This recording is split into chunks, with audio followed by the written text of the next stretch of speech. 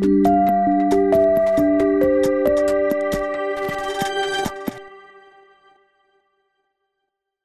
everyone, welcome to the GCS Connect Leaders Series. We're nearly Easter. It's nearly a year since we started these, so really exciting to kind of get involved. We've got Neil Redmond with us today, who is the Director of Security for PwC in Ireland. Really, really interesting person. He came on a webinar of ours about 5G and security about 2 weeks ago, and we really, really had to have him. So Betty, my colleague, said Neil's got to come on the Leaders podcast. So we've got him on quickly. Neil has about the same experience in security as I've got in recruitment, so about 25 years. So he's probably seen a lot of changes in it and seen it become more and more important. And it's great to have him on the podcast. Obviously, the podcast and the Leaders Series is something where we get our community together as GCS Connect and talk to leaders within our network about things that are affecting their industry, their technology, and how they see the future going forward, which I'm really, really interested to speak to Neil about today. So, hello, Neil. Hello, David. How are you?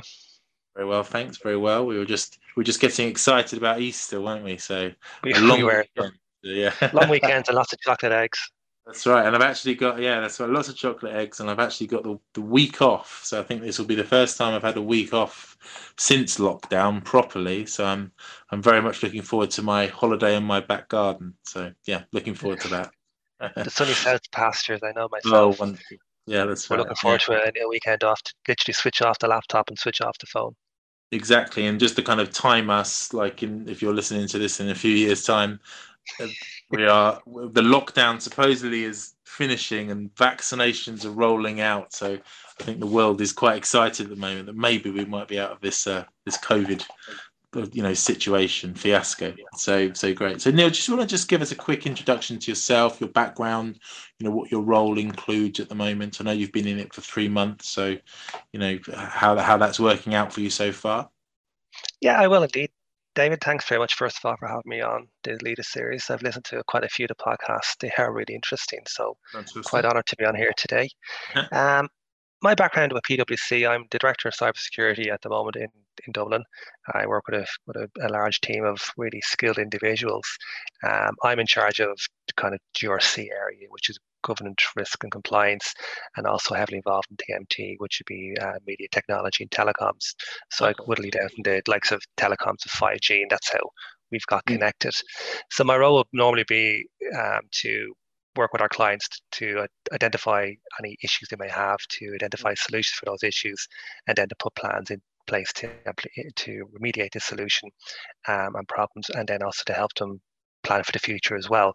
So in terms of the role itself at the moment, because we're in such a dynamic environment with COVID, I would doubt maybe even 3 years ago, people thought we'd all be working from home, fully reliant on digital, fully reliant more or less on the cloud, that everything we did was based on technology that up to a number of years ago was simply science fiction. And I suppose from my journey to where I am today, when I first commenced working many, many years ago, it was a different network back then. Literally, we had no mobile phones as such in the world. Probably 1G was kicking off, 2G was kicking off. We had the old analog devices, like the old big Motorola StarTex that were as big as a brick, tier ear, as you used to classic phones. The classic phones, you used to see the city traders going around them with the big briefcase. And the only way you could hack one of them was by literally stealing the thing off the fella from his car. But we've gone more sophisticated to where we have phones today that are as big as your thumb and have more power in them than the rocket ships that went to the moon back in 1969. So we've come on a long way since there. So my roles I'd say they've kind of mirrored security and technology as it's migrated to be ever present in our lives. I've worked with Huawei as the cybersecurity officer in Ireland. Previous to that, I worked in Deloitte in cybersecurity. I've worked in enforcement in telecoms and security as well as being a product manager and a product engineer in telecoms. So I've kind of seen telecoms and security from its embryonic stages to where it is today, where it's a core feature of our daily lives, to a point where the European Union and the British government are quite keen on telecom security being the bedrock of the economy going forward for the next number of years. So we have the telecom security requirements, for example, and the 5G toolbox underpinning all investments in 5G technology and corporate governance really over the next number of years. If you don't understand your security and your risk, how can you possibly manage a business? So I've seen a huge turnaround in how security has become from simply a back office function to being front and center in the boardroom, with the likes of CISOs having a much wider role and bigger voice at the boardroom table than they would have done previously. Yeah, and that's definitely for myself. I've seen that, as a recruiter, it's something that has grown over the years and there's always been people that have been trying to get into your network or your corporate systems or hackers, but now it's such a central part of what we do and how we transfer knowledge that you have to be aware everywhere, don't you? You do, absolutely. If you even think like the mobile phone I have in front of me here at the moment, the amount of data that's contained in that phone is substantially more than, as I said before, the ships that went to the moon. You have all my banking details on it if I use a banking app, which I don't at the moment. Yeah. All my emails are on it. All my contact details are on it. My two-factor authentication, my iris scan is on the phone. My fingerprints are on the phone. It's all contained in that particular device. So where we were a number of years ago using, say, a StarTag as a device to contact somebody through a phone call, not even an SMS, for example, has now morphed into a device that we're solely reliant upon. It's like a fifth appendage. Very few people can put down a mobile phone. And on the flip side of that coin, if you were to have a loss of the mobile phone, your entire life is disrupted. So security becomes a key factor then with technology. And the more we become reliant on technology, the more security becomes a key component of ensuring that the technology is safe to work for us and that we're aware of the risks. If we all have social media accounts, even as kids today in school, what they say today will have a knock-on effect down the road. And social media needs to be aware of that as well. It's just an interesting question for me, because whenever I do have these really interesting conversations with security people, is it as bad? Like, you talk about being hacked all the time, everywhere, from state-sponsored organizations to bedroom hackers. Is it really that bad for a lay person like me? Should I be scared of it? I suppose at an individual level, not necessarily. I mean, there are risks for everything. I think the likes of phishing, where people are emailing you to look for your details or send you a text to try and scam you to give information. Yeah. Some of them can be quite sophisticated, and they're run by sophisticated gangs. It's traditional fraud, but it's migrated to a new platform. So if you're aware of what's occurring, then you can defend against it yourself. And also never look a gift horse in the mouth. If it looks too good to be true, then it isn't good. Yeah. So in that respect, I think from an individual perspective, the cost of attacking you, for example, just aren't worth the benefits that the fraudster get. I mean, if you're going to do something like SIM swap fraud, which probably the most pernicious of all the frauds at the moment, where they take your SIM card, clone it on your device, and then empty your bank account. That's probably the most pernicious of all the frauds. It's quite rare in a way, but it does occur. What we're seeing a massive increase in is ransomware during COVID-19, because companies themselves are heavily reliant, as I said, on the cloud and on remote working. So if you can't physically work with your files in your own environment, you can't trade. So they'll withhold access to your cloud to. Yeah. Exactly, yes. So I see that as a bigger risk compared to, say, your phone being hacked, for want of a better word. It's more to do with the company being held to ransom. So you will have a hack via Trojan into your network, or a random access Trojan, remote access Trojan, sorry. But I don't see why they want to attack David Bloxham, for example. They may want to go after the company. Yes. You'd be collateral damage to that attack. But it's the actual company itself they normally go after, because, well, they can afford 30 Bitcoins. I doubt you could afford 30 Bitcoins to retrieve your data. And the hassle of them having to go after you is just not worth it. Yeah, no, that's very interesting. And we talk about significant business challenges for us, and yourself as a leader, I guess that links into leaders and the challenges that they would have with security. But what have been your business challenges? Has it been to get other leaders as concerned and as alert to security as you are? If you look at any role in any organization where I've worked previously, people have their specific KPIs, and the KPI is to sell X amount of a product, or to have X amount of coverage in a specific time, or to enforce this particular piece of legislation. In terms of security, as I said previously, it's a back office function. Originally it was, and it's a cost. And if I'm trying to make a sale, that's a cost. That's reducing my margin. So do I really want to get involved with that? The way I was pitched to the other leaders was security is an enabler to help your product to make higher margin and increase your revenue, and your cost of sales should reduce with a good security product in place. So if you're selling to somebody, I've always in telcos would say it's a differentiator to the other companies, because if we understand the security posture of our product and the risks associated with that, if you can bake that in at the initial stages of the product design and development, and when you go to market, you can guarantee that you have a sufficient security embedded in. From a leadership perspective, the other leaders will then see, well, security actually helps me to either get the sale or to communicate with my clients to say, actually, we're aware that this is a risk, but we've taken that risk on board. I think traditionally it was simply security was you put a lock in a server room, and that was your security, and you walked away. That's right. And if someone took a sledgehammer to it, well, that's just life. But I think I think a lot of leaders nowadays do see security as being a bigger part of their gambit. I think from security leaders' perspective, it does make our lives a slightly easier once we understand the business dynamic as well, and how do you communicate security to a business person or a business leader. I think the old way of doing it to say, if you don't do it, you're going to lose the business.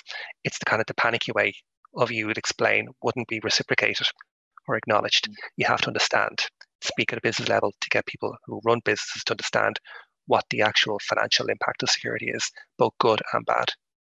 Yeah, so it's like we've said so many times in these leader series, it's about communication, isn't it? Communication is so important.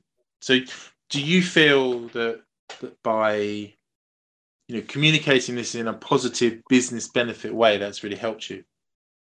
Yes, I think I look at communication in two ways. First of all, explaining what security does in a way that security works, but also in the business benefit way, and bringing the leaders along with you. So it's stakeholder management, like in any business at this stage. Security is part of the business. It can be seen as a cost or it can be seen as a benefit. It depends on your perspective and how you actually bake that into your product or you bake that into your solution. When you explain something to somebody, if you understand their mindset and what they want out of it, I find that having that clear level of communications does help you. For example, I've had clients previously who've worked in transportation. Transportation can be a very low margin business at times, but if you can explain to them how security can help them maintain the margin, and the payback over a number of years is going to make them probably more competitive in a marketplace that perhaps they wouldn't have even considered previously, even to go digital where they were being paper-based. You show them that brings a level of efficiency, nothing to do with security, but it brings an efficiency as well into their organization that perhaps they wouldn't have considered.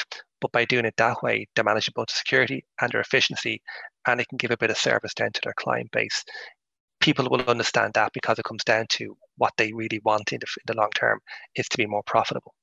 And it's also, as a leader, you're very much about your brand, right? And this can have real brand damage, can't it? If you get a major hack or lose lots of someone's data. I mean, obviously there's fines now around GDPR, but if you lose people's data, that's probably the worst thing you can do now with regards to your brand, isn't it? It is, yes. If you look at companies that have had impacts over the last number of years, and even when we're doing advice to a client today, the biggest issue isn't financial loss, it's reputational damage. Yeah. The immediate reputational damage. And the way we always say to the company is, if you were to lose someone's data, that's something that's really relevant and personal to them. It's unlikely they want to do business with you again. Because first of all, they don't trust you. Your brand is damaged from a level of trust. And if someone doesn't trust a business, they'll never do business with them in the future. If they feel you can't manage their data, which is very precious to them, why would they think that your product is fit for purpose for their needs? If you're that kind of lax with the data security, well, why haven't you been lax with your product development? Why haven't you been lax with, say, the supply chain? Why would I make the assumption that everything is perfect, as I would hope it would be, when you haven't looked like that to what I feel is the most precious thing to me, which is my personal data? So reputational damage is the issue. I think there was a statistic there on Twitter a couple of weeks ago where they said one person's lax data management has this effect, and that they worked out within 2 or 3 years a company could go out of business because the loss of sales would ramp up to such a point where it becomes unfeasible to actually stay in business from one data breach. That's not even looking at the fines that are applied. or the regulatory impact or the assessments that need to be carried out from either the law enforcement authorities or from the regulatory authorities. That's completely separate. It's the fact that once you begin to nibble away at the trust, it never comes back. Or no, if it does, it's extremely difficult to get it back or very costly. Yeah, that's right. Yeah, and this is something that's entirely new for businesses, isn't it? You know, there's the importance of data now driving business, as it were, means that these are things that you have to protect with the life of your business, really, don't you? Well, that's it. If you're looking at a lot of businesses today that are looking at, say, 5G as a technology, it's a lovely technology, but you need to understand it. So if you're going to put a 5G SIM into an automobile, for example, to have autonomous driving, how do you know the vehicle is going to do what the person wants it to do, that it won't be hacked by a third party and the brakes are switched off or the ignition switched off on a motorway? It's stuff that's not within your control that you need to be aware of as well, because that affects people's trust in you and your brand. And that actually is not even just brand reputation, that's actually technology reputational. You know, you talk about driverless cars, you know, that happens. People think, well, I'm not even going to go, not with Tesla, I won't go with any driverless cars, you know. Exactly. If you look at the big brands, exactly. I mean, at the moment, the whole focus of a lot of the governments is to have most people drive electric vehicles within the next, say, 10 years. And a lot of these electric vehicles will have autonomous packages built into them from Mercedes, from Volkswagen, or from Tesla. So the whole market is predicated on the fact that we have a trust in these vehicles. We have a trust in this technology. It's kind of implied trust at this stage. But if something were to go wrong, the trust can easily diminish. And as you say, people will hop back into their petrol cars, because they know I can control that. They do go back to a manual car because I know it's a clutch that I can control, is the clutch. Whereas if I have an automated clutch, I don't know what's going to happen. Yeah. Did you? Interestingly, a not very business related thing. I saw that there was a Volkswagen. I read an article which got me. They said Volkswagen was going to change their name to Volkswagen because they were going electric. And then I saw something later, like that was an April Fool's, and I was like, oh, good one, because I actually got it. I was actually, okay, that sounds like a really good idea. So I don't know if you actually discussed that yesterday. Yeah, we're kind of going Volkswagen. Yeah, it does have a ring to it, but why would you change the name from Volkswagen to Volkswagen? And there's all these articles coming out in the paper saying, no, it's actually happening. It's happening. It's going to be Volkswagen. Yeah. We're thinking, well, it's clever enough because you don't have to change your logo, I suppose. Yeah, that's right. It's all the same. It's great. It's a great idea. Maybe they will actually do it now. The April Fools is actually are going to do it now. So exactly. I've actually had a conversation with my wife saying, I think that's quite a good idea. You know, it's moving forward. But yeah, they had us with that one. Both of us, Neil, clever people. Exactly. You know? Exactly. Yeah. So for yourself now, I mean, it's funny whenever you speak about security, it does, like you just said, you kind of put it into the positive mind frame, but it does have that kind of doomsday scenario sometimes, doesn't it? Like these are bad things that can happen. So, you know, for yourself, obviously a doomsday scenario is maybe kind of COVID and, you know, working within this kind of remote environment and, you know, doing your work in a different way. How has that affected you know, how you've worked as a leader, but also as in your consultancy phase, how has you worked as a consultant with your clients? Has it had much effect on the way you've worked? PwC, it's a digital firm. So the decision was made a number of years ago to go digital, not necessarily because of COVID, but because we are a business that works with multiple clients across the globe. And rather than me located in a single office location in each country or multiple office locations, our clients aren't in our city, for example. They're in different cities in different countries. So to be a digital firm, it makes things slightly easier in terms of COVID, because we would use cloud-based services for everything we would do. For example, like my laptop at the moment, I have nothing on my C drive, just the operating system. Everything else is in the cloud. So if this machine were to be lost, for example, whilst it's an inconvenience, there's nothing on it. There's no data on it whatsoever. It's basically a terminal that can be dumped, for want of a better word. All the data is in the cloud in a secure location, locked in a vault. So unless I give my details and credentials, no one else can get that information anywhere. So I think from that respect, the firm made a decision a number of years ago to go digital. In terms of the worst case scenario for COVID, I think if you weren't prepared, it's a bad case, absolutely. But for a lot of companies, understanding that the cloud and trying to diversify your network, COVID kind of has accelerated, I think, the investment in that. I think what's happening, I do know from clients it was happening, but COVID kind of gave them that big jump to push to actually go and do it. They had no choice. I think if you have a choice, you know, do nothing, do it or stick with where we are. People always say, stick where we are, we'll do it in incremental steps. And maybe if it hadn't been for COVID, we're probably looking at 2 or 3 years down the road where people are thinking, we'll go digital now. But most, if not everybody, has gone digital now. They've all gone to remote access, be it with Zoom, Microsoft Teams, or even Google Meetings, for example.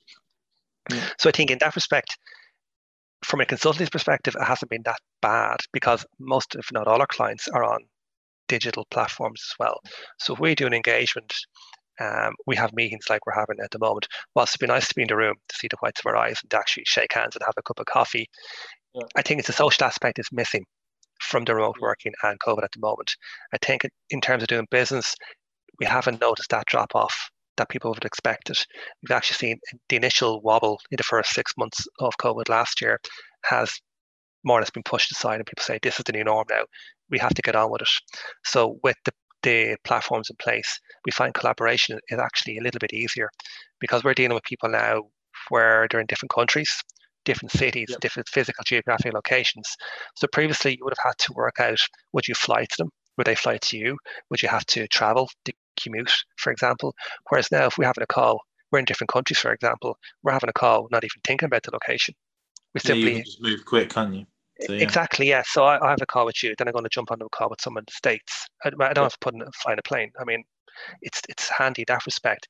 And where we're sharing information, because we use a similar cloud platform provider, we can share documents without having to go through an email system much more securely than previously.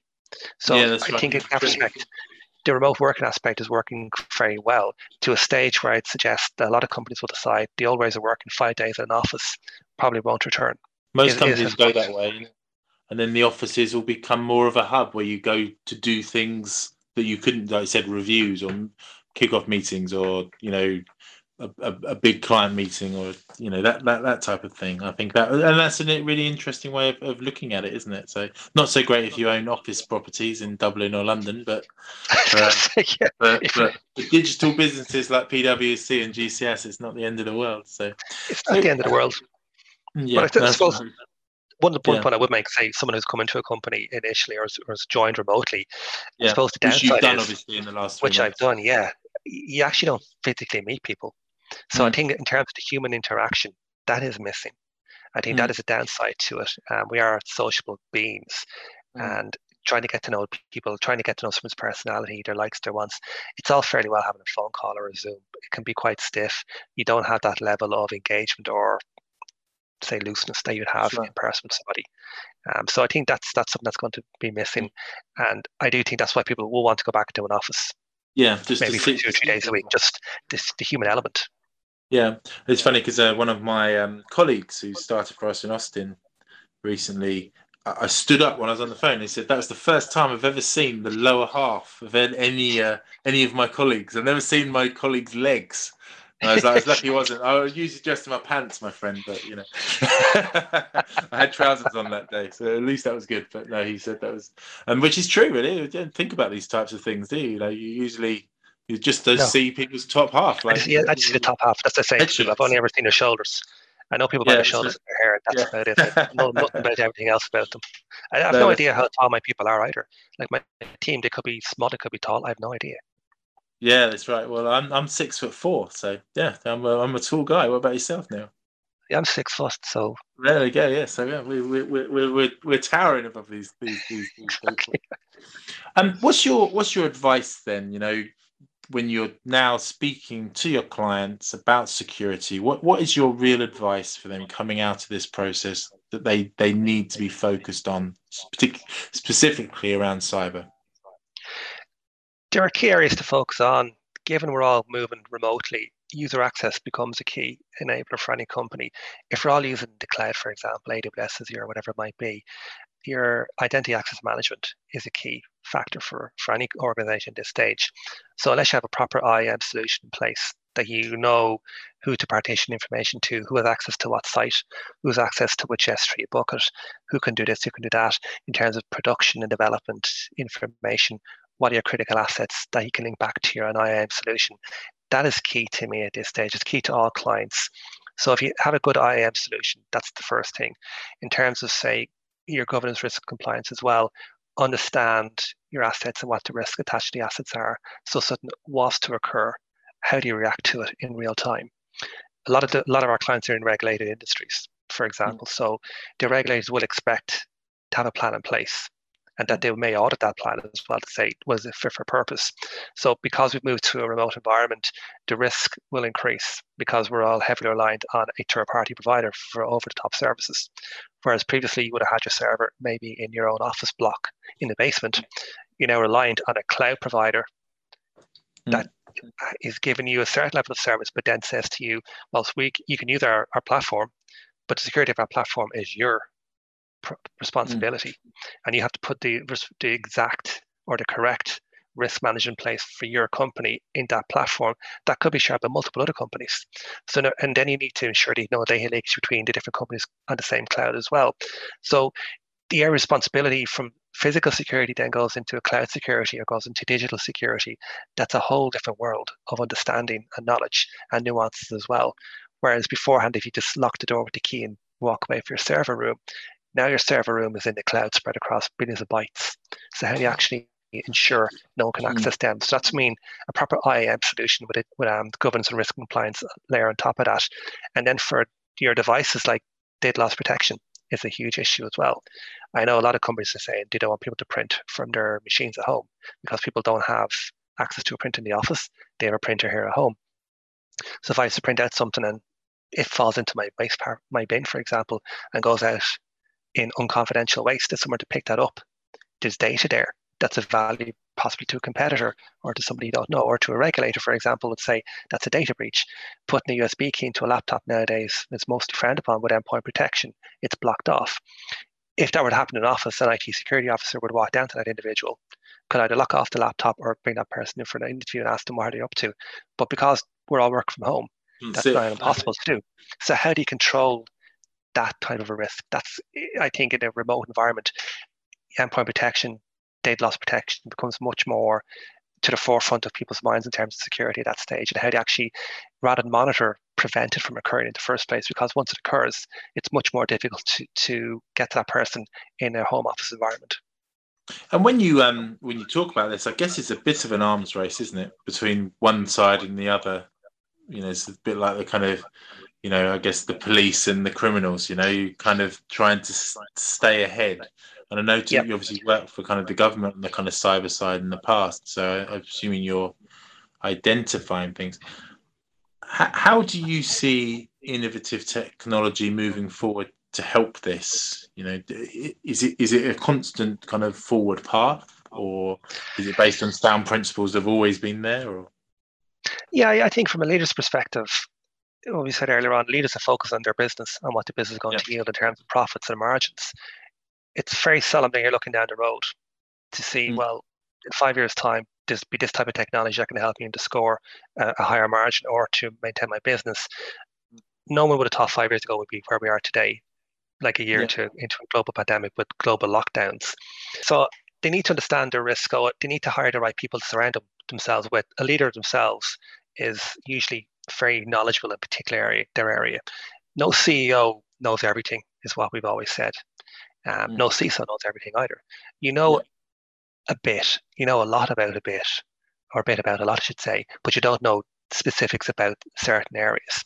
So surround yourself with the right people to understand what they know and their risks. In terms of a CEO, you're there to make money for the firm.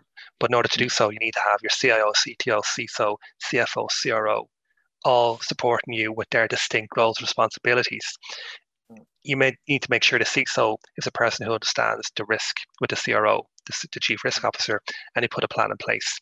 And then the chief technology officer or information officer is managing an estate that can meet the requirements of the product, but also the risk management perspective as well. So everyone needs to work together, but have with their own distinct responsibilities. So in terms of technology, the CEO doesn't need to worry about the fact there's a new technology. He needs to know that it works. So the CISO, the CIO need to work out, or the CTO need to work out, well, down the road, if we're going to, say, implement a cloud solution with 5G for remote access, how does it actually look? How does that work?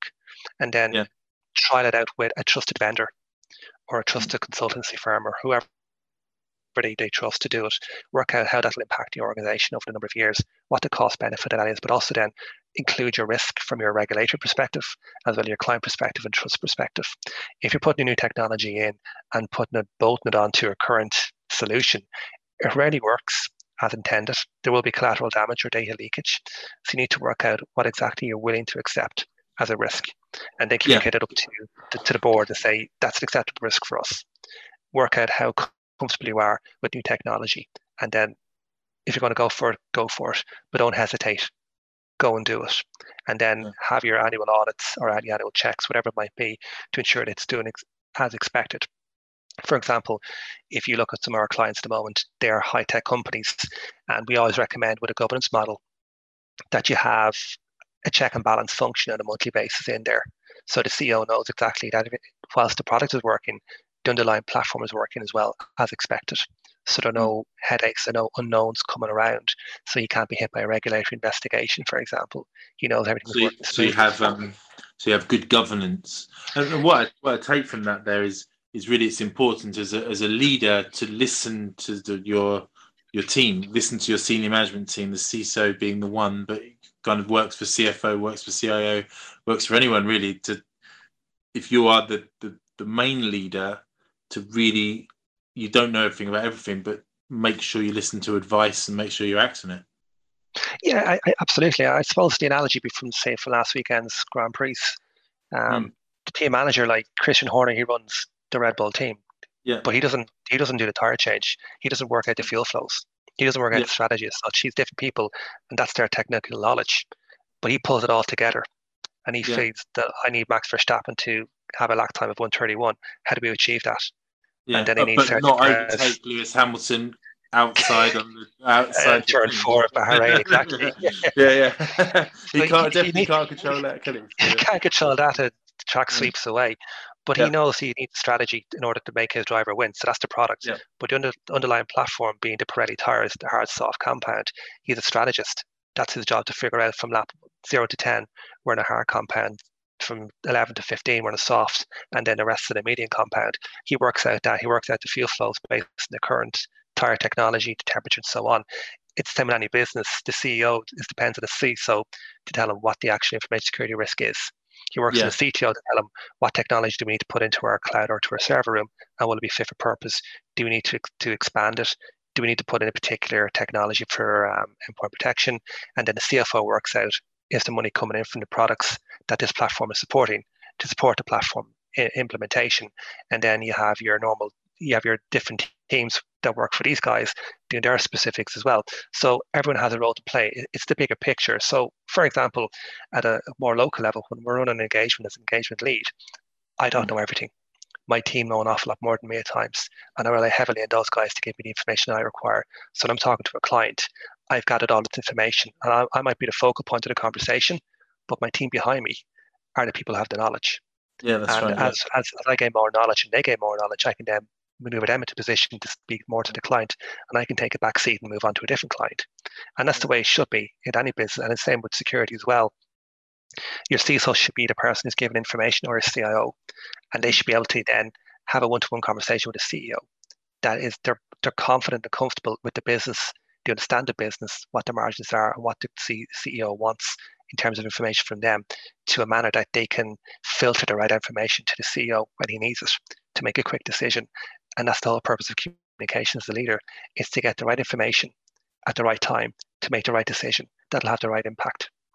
Yeah, and lots of tick boxes there. Hopefully you can do it more than often than not. And my last question really is, and we talked a little bit about kind of those building teams, and you've seen this probably yourself, PwC is always hiring. How do you think this affects the talent landscape now, going forward with the increased importance of security? How do you think that affects how we'll take on people, how we'll interview people, how we'll grade people? I suppose there's a number of aspects to that. The demand for people and security is going to increase. There's no doubt about that. We're becoming heavily reliant on technology. We're going to become reliant on the likes of 5G as we are on electricity, for example, over the next number of years. So we need to ensure that we have that always available to us, 5 nines on everything to do with technology in the next number of years. So in terms of skill sets people are going to have, we have a lot of people coming out of college nowadays with traditional engineering degrees, electronic degrees, and computer software degrees. I think they'll be more looking for more higher technology degrees in the number of years, like robotics, for example, robotic engineering or AI engineering or VR engineering. There'll be more demand for those types of skills over the next number of years. Traditional roles will fall away, where we look for more high speed, high technology roles. So we need people who understand how the platforms that support them. So security will become, I think, the moment we call it cybersecurity, I think it'll become more nuanced. We'd have different platform technology security going forward. So we might have, say, for 5G, MIMO security for the way the 5G network is dimensioned, as opposed to 5G security. In terms of robotic security in factories, we might have IoT and OT security becoming more prevalent, because that'll become more relevant in terms of automation of new tools and technologies in factories over the next 5 to 10 years. We're going to see even endpoint protection for mobile devices become much more prevalent as devices become more relevant in our daily lives as well, and become much more dependent on endpoint devices as well. So security is going to become a more focal part of any business going forward. So demand for staff will be there. Fantastic. And I think the way we work at the moment, the likes of GCS and how they bring staff to firms like myself and to our attention, it means if you can identify staff quickly and they have the skills that you want, you can recruit quickly. It means it gives you a competitive advantage over competitors, obviously, to say that we have staff that actually understand your needs. You don't necessarily need to train them up fully, but they have a very good idea of what's required. And once you have a very good idea, you can build on that as a basis. So it goes back to that kind of using talent as a strategy to build them for the future. So brilliant. Exactly. Well, Neil, it's been great to speak to you today. Really, really interesting. Thank you very much for your time. And I think, obviously, if you've been listening to this and you're interested in finding out more about what PwC can do for you in terms of security, because it definitely sounds like please reach out to Neil directly. It's definitely something that will become increasingly more important, as it has over the last 25 years or whatever in our industry. I can only see it becoming more important. So thank you very much for your time today, Neil, and have a great Easter. Thanks very much, David. Thanks for having me on, and have a lovely Easter too. Fantastic.